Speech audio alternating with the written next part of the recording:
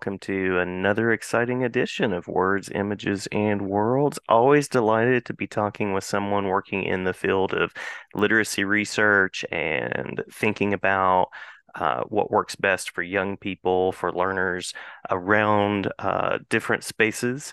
And so delighted to be talking with Dr. Maneka Brooks. Maneka, thank you for jumping in and thank you for bringing Paddington with you.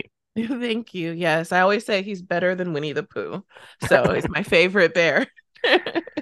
We have your marmalade crowd, we have your honey crowd. It's an ongoing debate. It really Exactly. is. Yeah, yeah. So I have followed your work for some time and find it to be really inspiring, really helpful, and really practical. And so I'm looking forward to talking through some of the topics that you have looked at, but also the topics that you're currently exploring. And by means of a first question, I know that a lot of listeners out there are educators, and so I'm curious about your background in education and your history as an educator. Yeah, so I got into education. I would say it's always been a big part of my life. Like I was always in mentoring and teaching and all of that stuff when I was in high school. And so when I was in undergrad, I was working at in a housing projects in their after school center. So I Mhm. started out kind of doing mentoring and teaching there. And my very first job in education was actually not a good job. It was I worked for a for-profit college Mhm. because I thought, well, maybe everyone's pathway isn't through traditional, post-secondary university education. It was one of those schools that would overcharge students to get a aviation's mechanics degree. And so when I realized what they were doing and I thought it was unethical and they were taking advantage of people, I actually quit because I realized like, oh, this isn't what I thought. I thought I was going to be working as like a counselor for new students, helping guide them through the program. And I realized it was like a veiled sales position as like a Ah, retention person. mhm. So then I became a long-term substitute in an English the second language class when I went back and I got my credential in social studies in secondary bilingual education. So it was like a bilingual social studies degree. And then after teaching ESL as a long-term substitute, then I went to Costa Rica. I taught English there for a little bit. And then I came back and I taught history to students that were identified as English learners. Mhm. And then I also worked in like after school literacy programs and things like that. And then when I went back to do my PhD, I stayed working in after school literacy programs because it offered a kind of flexibility in terms of how you can work with students that like Mhm. kind of classrooms didn't. And then when I finished my doctorate, I actually ended up working in the writing center. So then I worked with graduate students, on their writing. So it's kind of I've worked from elementary school all the way to people who are completing their PhD. I love it. I love that range. Love that Yeah. range. Yeah. Yeah. Now you worked on a meta-analysis about reading interventions that was published in 2021. So thank you for that work and thank you for the excuse to use the word meta-analysis on the show. Yes. Checking that off my list. Um, so I really love the way you foreground identity and agency for young learners. Curious about what you would share with teachers about those elements. I'm an English teacher, as I mentioned, by day, and a podcaster apparently in the evenings and weekends. And so, of course, reading intervention is something that we talk about a lot. So curious about what you would share from that work. Yeah, so I think I was really excited.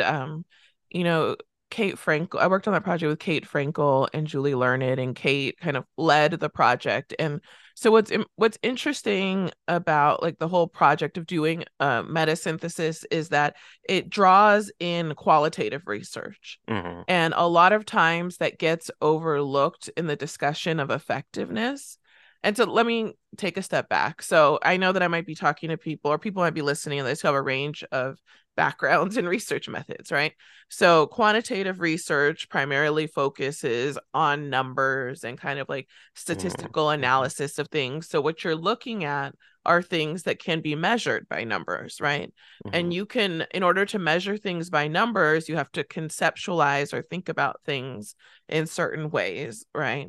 And when you're using ways of looking at things that are not measurable by numbers, then you have the freedom to look at it a different way. And, as I would say, every ethical and equitable researcher would say, you need both. You need mhm, qualitative research and you need quantitative research and you need mixed methods research that brings them both together.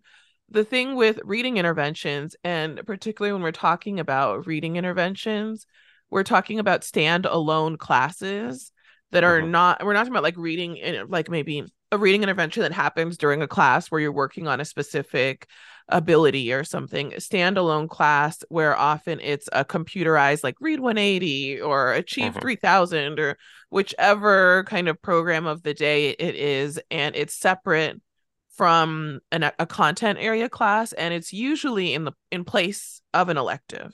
mhm, And so mhm, when we're talking about the effectiveness of these courses, often they're driven by numbers. Like, well, how well did somebody do on a particular assessment after that, right?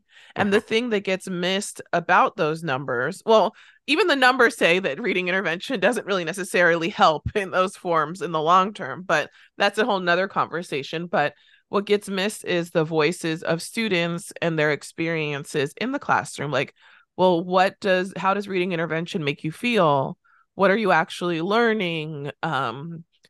What are your experiences in reading intervention? So the meta synthesis allowed us to bring together that and kind of say, here, take this in conversation with the quantitative research about, what we know about reading intervention courses. Yeah, yeah. Well, my background is in qual as well and qualitative work, and so getting to hear the stories, getting to hear the experiences, um, getting to hear student voices and what they experience and what seems to work best is just such an important part of the story as well. Yeah. Yeah, because I accidentally, like, so Kate and Julie, who I worked with, their initial research was about reading intervention when they became researchers. For Hmm. me, I fell into it by accident because in the process of studying or working with students that are classified as English learners in high school, a lot of them just ended up being placed in reading intervention. Hmm. Hmm. And then I started meeting students who had been in Read 180 for like 4 or 5 years, and it was like, well, what does it mean when you're limited to this one library for Hmm. 4 years? You're in the same program, you do the same thing over and over again. Like, what is the purpose of it? And how did students, they're missing out on an elective that would otherwise be engaging in school? And what does that mean for them? And they were very vocal, right? Yeah, for sure. Mhm. Yeah, I remember working with a middle school student who lost not one but two electives for math intervention and reading intervention, and that makes for just a real slog of a day. I had this student at the end of the day, and you could tell that it was just a lot of burden, a lot of academics, a lot of intervention to have to navigate and try to sustain his way through. Yeah. Yeah. And like, who would want to go to school? Yeah. Pardon me. Hmm. Yeah. So you've also done work looking at learning across languages, and Mhm. I know that a lot of approaches to learning across languages are sort of monolithic. It's sort of viewed as one group or one system of approaches. And so I'm curious what you would share about what you've learned in that area as well. I think for me, the big takeaway is similar to kind of the reading intervention takeaway. So, when you have a student that's named a struggling reader or in need of intervention, often that lens is what's used to understand the entirety of that person, right? Hmm. Hmm. So, if the student is experiencing difficulty with an assignment, it's like, oh, they're struggling with reading. That's why they're struggling, right? It's not that maybe they have I was working with one of my own kids and it was like a college readiness assessment the state of Texas was doing. and they asked about playing Scrabble. And Hmm. I'm like, this is such a culturally specific type of question Hmm. that, like, if you, the question had nothing to do with Scrabble, but if you understood Scrabble, it made everything easier, right? Hmm. Hmm. And so I could imagine someone experiencing difficulty with that and then someone attributing that to, oh, well, they're struggling with reading. And it's like, well, maybe they have no idea what Scrabble is because Right. one, people play words with friends now, or maybe they just don't play games involving spelling words, right, in their family or whatever it is. So, the same thing when it comes to English learners. I think when, especially at the high school level, you receive a file and you say, oh, well, this student's primary language is Spanish, or this student's home language is Korean, right? But that often happened, particularly for students that are not immigrant students, students that have been educated in the United States for their entire or most of their educational background. That was a description that worked when they were in kindergarten, or a Hmm. Hmm. description that was of the family member who filled out the paper when they were in third grade.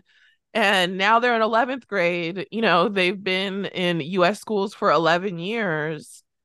They haven't necessarily passed any of the English language proficiency assessments. And Hmm. that's because honestly, most English speakers wouldn't pass those assessments because Hmm. assessment of reading, writing, speaking, and it's a very normative way of understanding those things. And then oftentimes there's the also passing whatever English language arts exam there is in that state to be considered proficient in English as well. And then Hmm. some states and districts add on your math grade or some other thing like that to, and so people get stuck in the categorization. But if they're treated as the nature of their difficulties are because they don't know English, then you're missing everything about them. You're missing the things that they know in another language. You're missing what they can do in English. One of my favorite studies that I did was of quote unquote a student's spelling mistakes.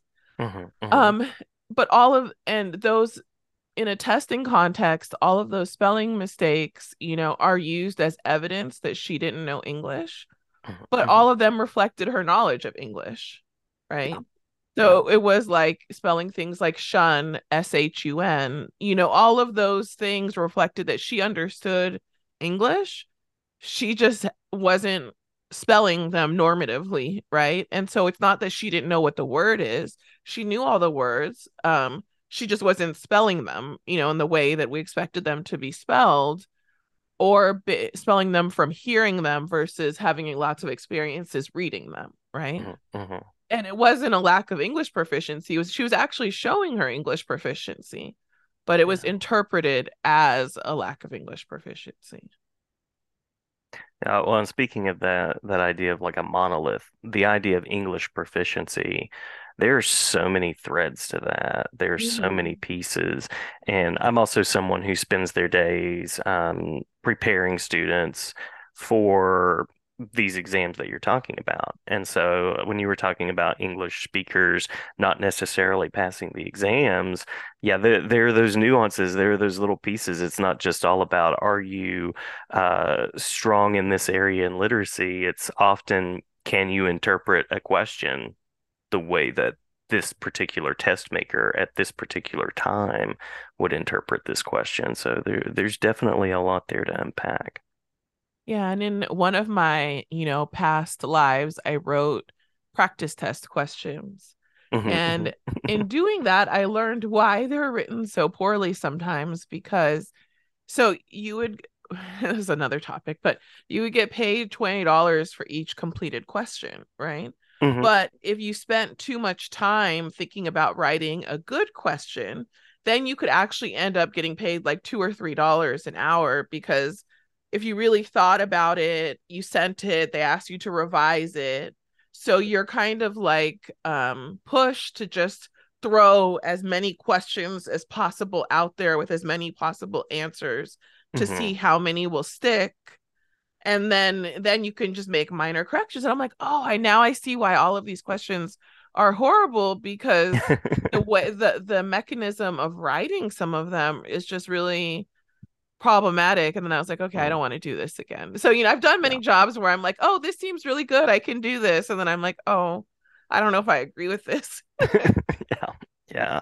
And I spend, of course, a lot of time trying to use high interest literature, and that is not necessarily what you find on assessments or assessment practices either. So, And also, and honestly, being in Texas right now with all of the limitations or banning of books and the fear that teachers have, it's depending on what area you're in, just even trying to use something that could be interested to students, mhm, is frightening. And that's something that I talk a lot in terms I talked about it before with my people with my so right now I'm an associate dean, so I'm doing more administrative work than teaching. But mhm, when I first started teaching in Texas, there wasn't there was certain cities have protection for LGBTQ discrimination, but mhm, it wasn't at a state level. So like one of my students asked me like, well, I'm a lesbian, should I say that? Because you always tell student teachers, introduce yourself and your family, right? right, right. And then I was like, well, I can't make that decision for you because if they can fire you for being a lesbian depending on where you are. And I'm not going to tell you to stay out of the closet, go in the closet, but I can provide to you all of the options. And now it's getting to be the same way with text choices, right? Mhm, mhm, It's yeah, like there are these limitations, and I can just present to you all of the options and then ask you, who do you want to be as an educator and what risks are you willing to take? right. And that the response to that question is different for every person, because I also always tell them, I can't pay your rent. I don't make enough money for that. So my option here is to say, here are the possibilities. Mhm, What do you want to do at this moment in your career, at this space in your life? And I think that those are questions around text selection that unfortunately we have to start having more sincerely with future teachers and current teachers. Like we can't shy away from those questions. true. Very true. Yeah, yeah. Um, well, Sorry, that was there. a whole different topic. No, you're good. There's a lot there to say and a lot there to unpack too, and I hope folks will hear that and ask themselves those questions. Um, I have one more official question, and Okay. then we can hit anything that we might have missed, and Okay. that is, of course, resources for listeners, places that they can go, work that they can check out, as well as continuing questions and ideas that they might want to explore.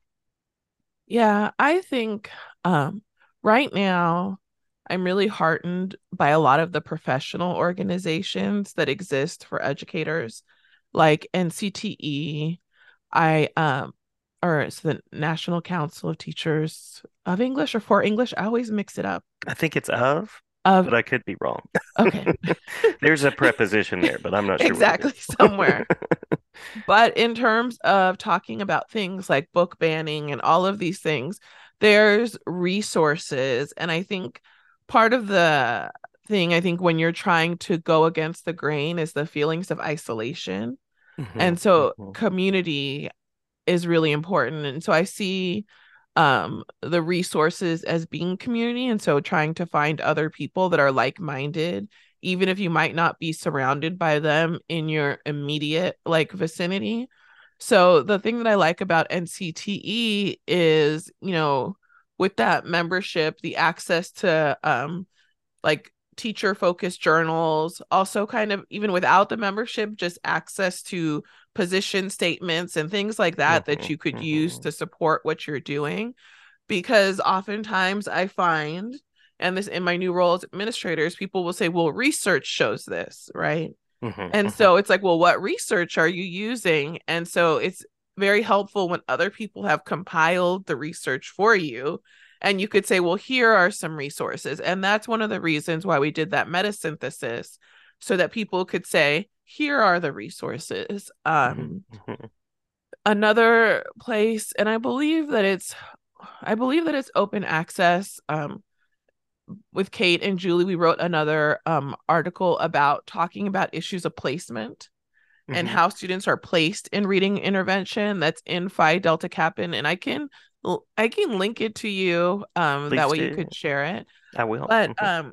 just one of the things that now as I move into this, that I've been an administrator, I've been a teacher, I'm, a researcher, thinking about how you can make things better within a messed up system, because revolutionary change might not happen like at that instant. And so within that article, just ask like certain questions like, well, what are the placement practices and how can we Hmm. make those clear to students, right? Because oftentimes students don't know how they got placed in something, right?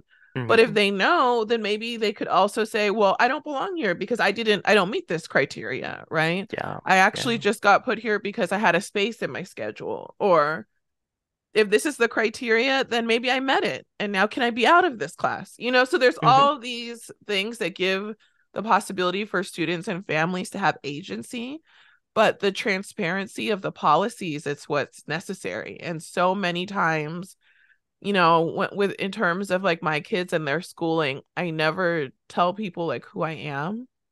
And so many Right. people don't know that in terms of like my background. So then sometimes I'll have people tell me, well, that's just it. It's not possible to ask questions, right? This is the policy and that's it. And I'm like, I know that's not true, right? Hmm. But I Hmm. know that's not true. I have a PhD in educational linguistics, so I can push back. Yeah. But other people, when they're like, oh, this is the policy, that's it. It's like, well, no, it's not. And so I think transparency allows for more equity. Yeah. And so even when things are not set up to be fair, I think being clear about why what's happening is happening. So I'm gonna say one more thing on the same topic and then I'll stop. But same thing with students that are classified as English learners. Oftentimes they don't know why. They're like, I speak No. English all day, every day. I don't know why. I've in my research, I found that students struggle to differentiate between an English language proficiency test and an English language arts test. Hmm. So they thought that they were taking English language arts tests or practicing for the English language arts test. They didn't realize why they were being assessed in these ways, all of these things, but it's because no one sat down and talked to them about this is what's happening to you and Hmm. why. And when I talk to teachers sometimes, and I did this too, it's because it's uncomfortable to have a conversation with an English speaking person and Hmm. tell them, you know, you're an English learner, even though you speak English all day, and then you have to explain the systems and deal with people's reactions when they don't like that, right? Right. Right. And so you try to avoid it by just saying, oh, it's a test for bilingual students, but not all bilingual students take that test, right? Hmm. And so, yeah, I don't know. Yeah. Yeah. I love what you said there. Several things that you've said there, and every teacher and administrator that I know is about helping kids and empowering Right, kids in some way. I mean, ultimately, that's what people that I know are after. Um, so I love what you said there about making those policies clear and being willing to answer questions because ultimately, at the end of the day, hopefully families, educators, administrators all feel like they're on the same side, right, and that is, of course, the side of helping the student, the child, grow in some way, learn in some way, and kind of find out who they are and who they want to be. So, I think that should be our goal. I don't know right. that it always is at like systemic levels, um, but yeah, absolutely. Yeah. Yeah. And you mentioned NCTE. The other thing I'll mention about NCTE is there are lots of literacy organizations out there whose membership fees are astronomical. So if you're a teacher who is trying to pay the rent, um, AMLE, NCTE, and several other groups have fairly affordable membership rates to get access to material as well, which is kind of a nice thing. And that way you're not spending hundreds of dollars for conference materials you might not necessarily even go to. Right. Yeah, I think NCT is like $50 a Hmm. year, or maybe Hmm. less. I don't know. Yeah, Yeah. yeah. I think they do. There's even some like online, like you can go green and get online resources, and I think it might be as cheap as $20 or $30 a year Yeah. even. So, anything that we've missed in the talk through that you want to make sure to share Um, for listeners? I just think even if you, I think just re-emphasizing the importance of community Hmm. when you're Hmm. trying to make change in something that is like just taken for granted to find other like-minded people, like your Facebook page, like all of these spaces where you can find community, even with people who aren't necessarily with you in the moment. Hmm. And also that you don't have to reinvent the wheel because it realizes that other people are having the same conversations and you could use resources that exist to have those conversations. You don't have to invent it. Like you might not be the first person to come across this difficulty. So Hmm. how can you build off of what other people are already doing? I would say community and then just really transparency because I think transparency in policies and practices not only helps students in the right now, but as they get older, it also helps them learn to advocate for themselves and systems, whether it's the doctor's office or if they go to college, like knowing how to say, like, well, why does this happen? And that it's okay. And that a why question isn't necessarily an attack on your authority. Hmm. It could be an opportunity to say, I always tell people, like, I'll try my best to explain to you why. If you don't like the answer that I give to you, you can always ask somebody above me. It's fine. Like Hmm. it's Hmm. not an attack on me. I'm just doing what I have with the information that's presented to me. So this is Absolutely. what it is. And anything beyond that, I'll happily show you the resources to do what you feel like you need to do and not taking that as an attack on your authority. And that's really hard. I Hmm. had to Hmm. learn. But I think those two things, I guess transparency and community, I would say. Yeah, I love that. I love that. And using the why questions as an opportunity to share expertise and being willing to say, I don't remember that, or I'll find that information out, Right. is also great. And you're still an authority, even if you don't remember everything in the moment. Yeah. And you could also say, that's a great question. We're not going to talk about this right now in front of the entire classroom, right? Right. Like just because you asked me why in this moment, I was like, I will give you a response, but it might not be right now, but I hear you. And when you Hmm. follow up with people, then they begin to believe you that you will come back. You're not just dismissing them. Absolutely. Yeah. Absolutely. Well, I feel like we could do a part two to explore more, but I promised you a brief talk, and I appreciate your time. I appreciate your work, and excited to share this interview with teachers and people that are out there that are navigating these systems in this world as well. Thank you for inviting me. I really appreciate it.